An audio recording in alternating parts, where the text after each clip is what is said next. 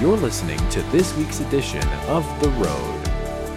God's will and God's desire for us is that we be fruitful and that we multiply and that we be an influence, that we be leaven in a world that needs to be leavened. Amen?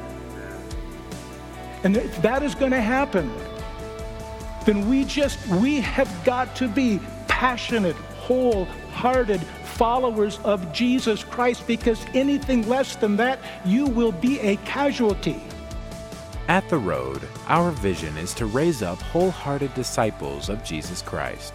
For more information on The Road, visit theroad.org. We hope you are encouraged by today's message. Happiness is never the goal in the Christian faith, because it's purely circumstantial. Here today, gone tomorrow. But what the scripture does promise is joy. Let me give you a definition of the joy of the Lord. I really thought about this hard. The joy of the Lord is gladness of heart coming from a personal relationship with God through the Lord Jesus Christ and the unbroken fellowship of the Holy Spirit. Unlike happiness, joy is not environmental. It is supernatural. It is supernatural. Isaiah 61 and verse 10. I will greatly rejoice in the Lord. My soul shall exult in my God, for he has clothed me with the garment of salvation. He has covered me with the robe of righteousness. As a bridegroom decks himself like a priest with a beautiful headdress, and as a bride adorns herself with jewels. The joy of the Lord is not about worship. Don't confuse worship with the joy of the Lord. I love to worship. I try to start every day with a good amount of worship first thing in the morning. And there are many people that come to church and they get all excited. We had an awesome worship service, but they do not walk in the joy of the Lord. The joy of the Lord is relational. It's relational. If you spent an hour and a half a week with your spouse, what would your relationship with her or him look like? She's shaking her head. She's saying it wouldn't be good at all. A lot of Christians will come to service and they'll get all pumped up. It kind of reminds me of the high school pep rallies. Anybody ever attended high school? He said, yeah, I know exactly what you're talking about. We go to the gymnasium, the rah-rah, siskamba, beat the team. We go out. Sunday morning services, Saturday evening services are important. We need the pep rally. And I'm not trying to minimize what God does in a service like this. But you can come to a service like this and get really excited and then Monday morning not be walking in the joy of the Lord. Do you understand where I'm coming from? Luke 1, 46 and 47. And Mary said, my soul magnifies the Lord. My spirit rejoices in God, my Savior. She's the mother of the King of Kings and Lord of Lords, and recognizes that there is a relationship that is supernatural. The prophet Isaiah understood the importance of the relationship with a sovereign God. The joy of the Lord is relational. And to have a great relationship, you have to be prepared to invest heavily. Sowing and reaping. If you take a kernel of corn and you plant it, a single stalk will emerge. And upon that stalk will be multiple ears, and on those ears, multiple kernels. You get what you sow. You get more than you sow, and it comes in time. How many of us are really seeking the deep, intimate relationship? How many of us are walking in the joy of the Lord, in unbroken fellowship with the Holy Spirit? That is the call. That's the call. That is the goal. 1 Peter chapter 1, verses 8 and 9. Though you have not seen him, you love him. Though you do not now see him, you believe in him and you rejoice with joy that is inexpressible and filled with glory, obtaining the outcome of your faith, the salvation of your souls. When you read throughout the scriptures, Old and New Testament, when you read about joy, you're reading about relationship. Linda and I have been married for 40 years. Yay, amen. She is incredibly patient and forgiving. And we have invested so heavily in each other.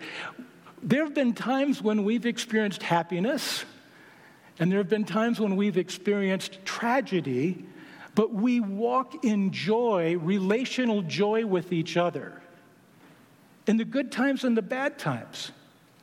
What we share as husband and wife is sweet. It's fulfilling. It's renewing. It's exciting. But we're not always happy. Can you relate to that? So why is the joy of the Lord important? Why is it important? Romans 8, verses 1 through 2, in the New Living Translation, I love the way it reads here. There is no condemnation for those who belong to Christ Jesus. And because you belong to him, the power of the life-giving Spirit has freed you from the power of sin that leads to death. Why is the joy of the Lord so important? Because I remember how dead I was in my sin. I remember the darkness. I remember hating who I was as a human being. And I remember the day, I remember the moment when I accepted Christ and I was transformed from death to life. And there was a joy that filled me. There was a joy that overcame every negative thing in my life. And I've endeavored to walk in that joy every day as a believer in Christ. Now, here's the reason the joy of the Lord is important. It's the doorway. It is the doorway to the mighty stronghold. If you do not walk in the joy of the Lord, you are standing outside. You're standing outside. And I hear, but George, I'm a Christian. How can I be standing outside if I'm a Christian? It's a good question. When I use the term stronghold, your first thought would probably be a negative, like demonic strongholds, strongholds of addiction and things of that nature.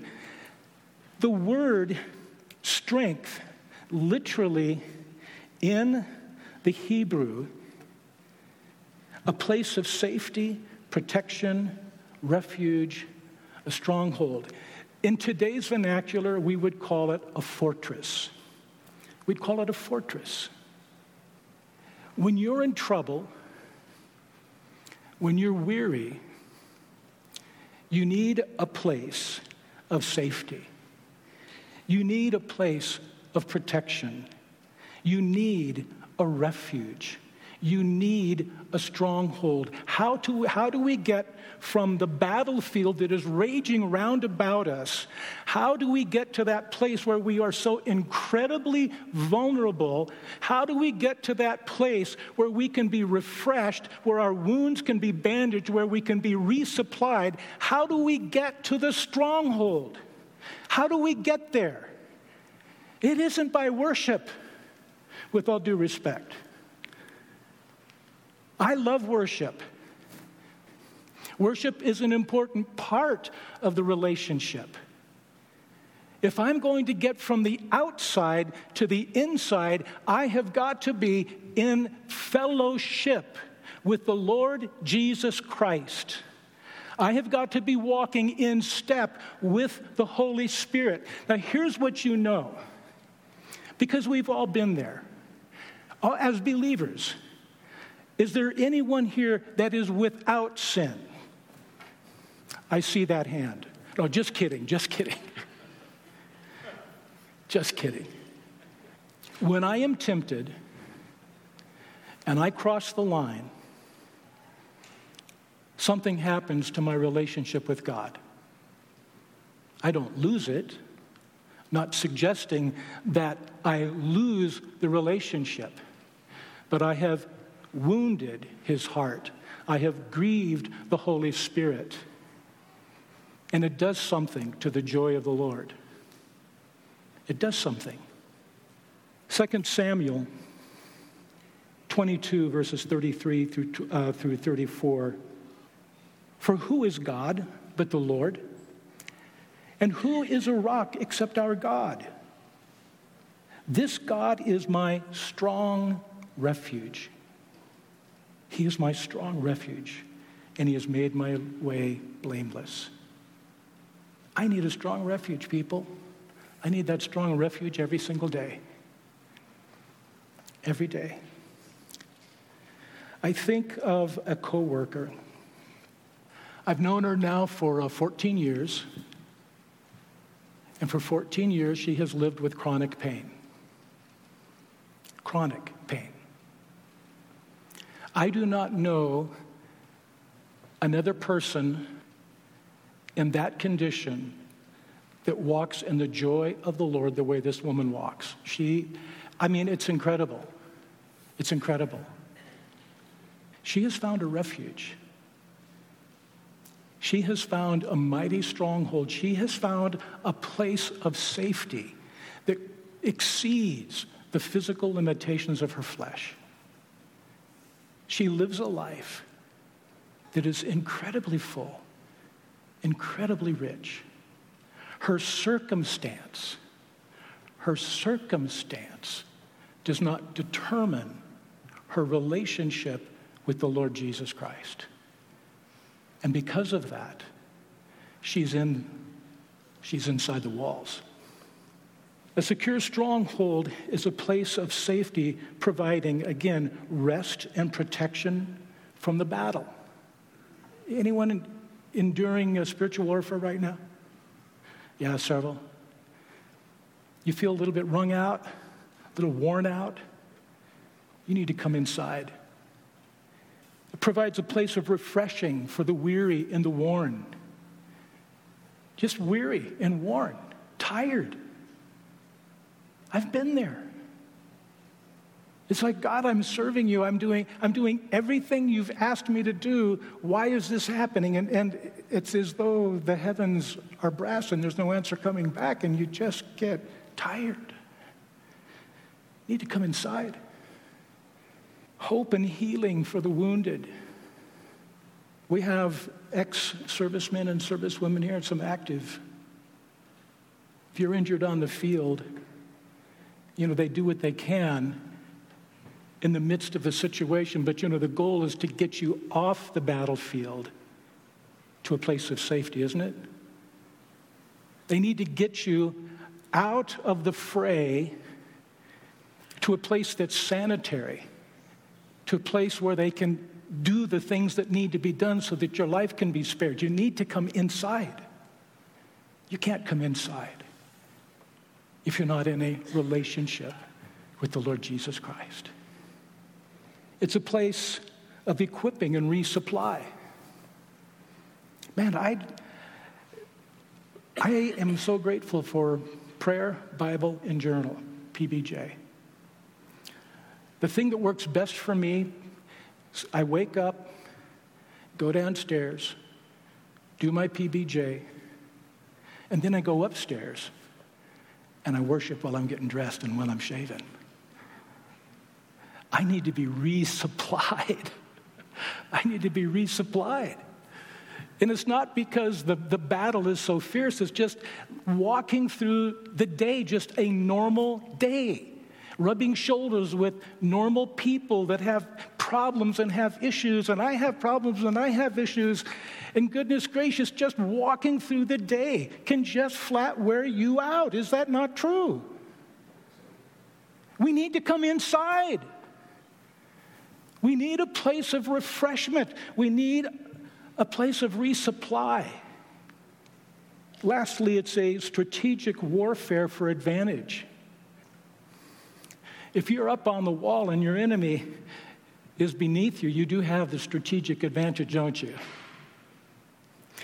I don't know who the author is. It says, "He that rejoices in Jehovah has a strong fortress from which he can repel all adversaries." You know, it's nice to be in a tank instead of behind a bayonet. For you Air Force guys, it's nice to be in a B-1B bomber. I know I don't know if they even use those anymore. Better that than in a foxhole someplace. I mean, it's nice to have a strategic advantage over the enemy. The joy of the Lord, the relationship that you have with the Lord Jesus Christ, opens the door so that you can get inside, so you can have the advantage over the enemy.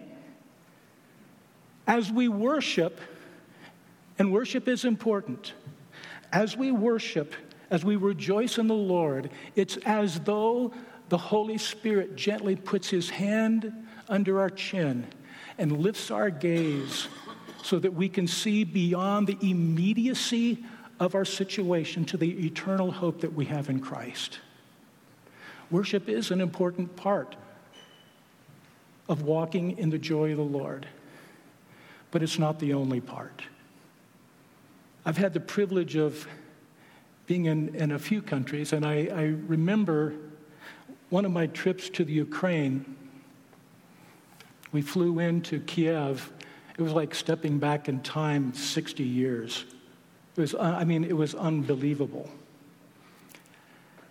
And then they put us in a car, and we drove for hours on the worst roads I can imagine, to a little place in the country, little hamlet in the country. And the first thing they did is they drove me to a little house. They wanted me to meet the first Christian of their village. She was a short, elderly woman. Man, you talk about the joy of the Lord. We went to worship. I have never been in such intense worship in all of my life.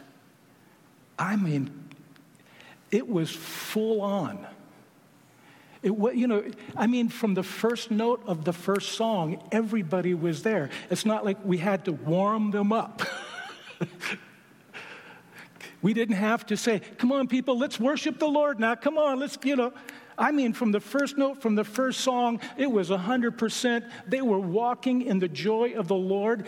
And they were telling stories about family members, immediate family members that they haven't seen in years.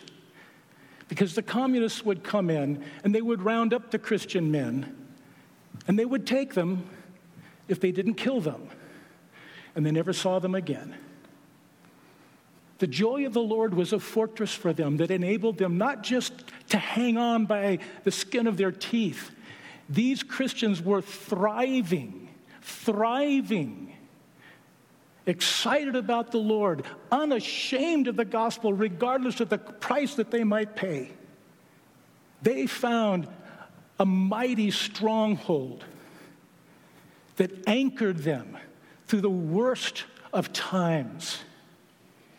In 2 Corinthians 8, verses 1 and 2, "Now I want you to know, dear brothers and sisters, that God in his kindness has done through the churches in Macedonia. They are being tested by many troubles, and they are very poor. But they also are filled with abundant joy, which has overflowed in rich generosity." The abundant joy that he is speaking of is the joy of the Lord. In spite of their poverty, in spite of their difficult circumstances, these were people rich in relationship, not heads bowed down, rich in relationship. They were inside. They were being refreshed. Their wounds were being tended. I remember the first time I went to India, The brother that was my host told me about the martyrdom of his father. He had received death threats for many, many months. But you don't allow a threat of death to turn you from the thing God has called you to do. And his father was brutally killed. And he was telling me at the time that there was an American missionary. No, he was Australian. It was an Australian missionary married with a child. They were burned to death in their car. And it was such a humbling thing, just incredibly humbling, to be with these simple people who had so very, very little, and yet were so incredibly rich. They were rich in the joy of the Lord. They were residing in this mighty stronghold. There was a pastor that Linda and I were supporting.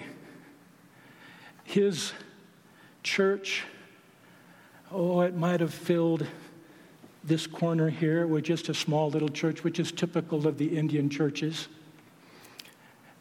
They had a wonderful service. Everybody's gone home. He's locking up the door. And some radical Buddhists beat him, poured gas all over him, and set him on fire. And he died. But he didn't die outside of the gate. He died in the stronghold. That church never stopped meeting. Someone else stepped up. We live in desperate times.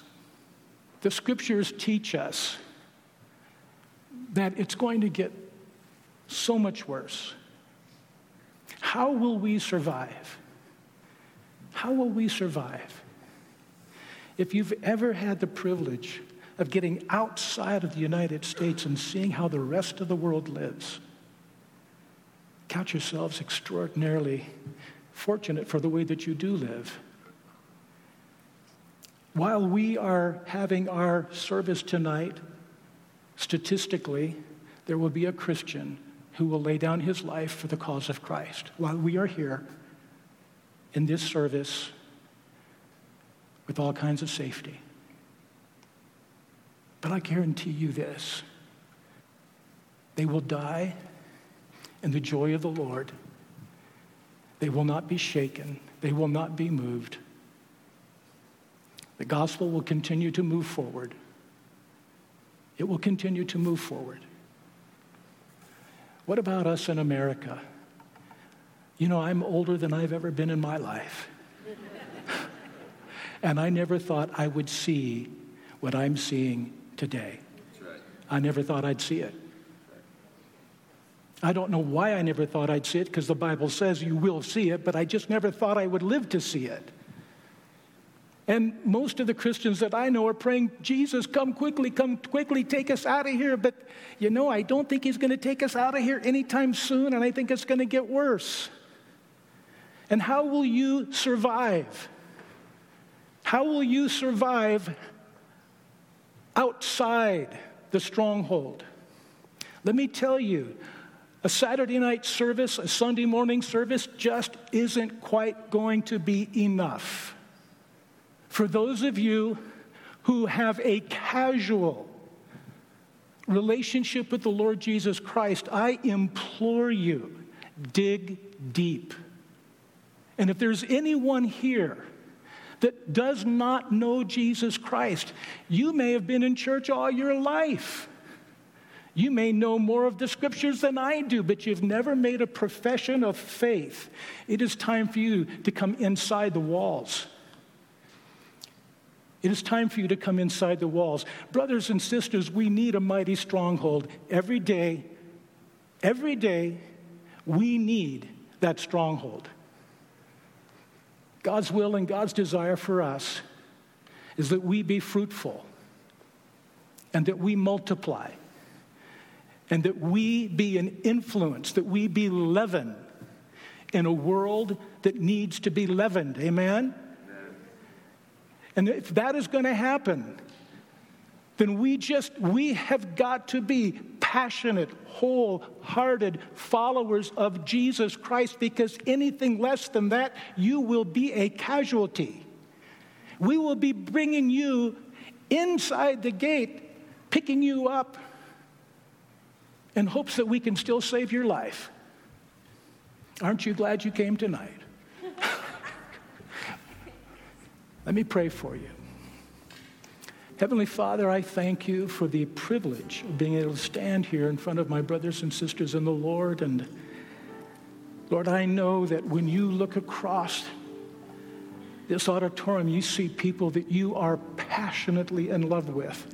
You see people that you earnestly desire to have an intimate relationship with. And Lord, I pray that your Spirit would touch our hearts.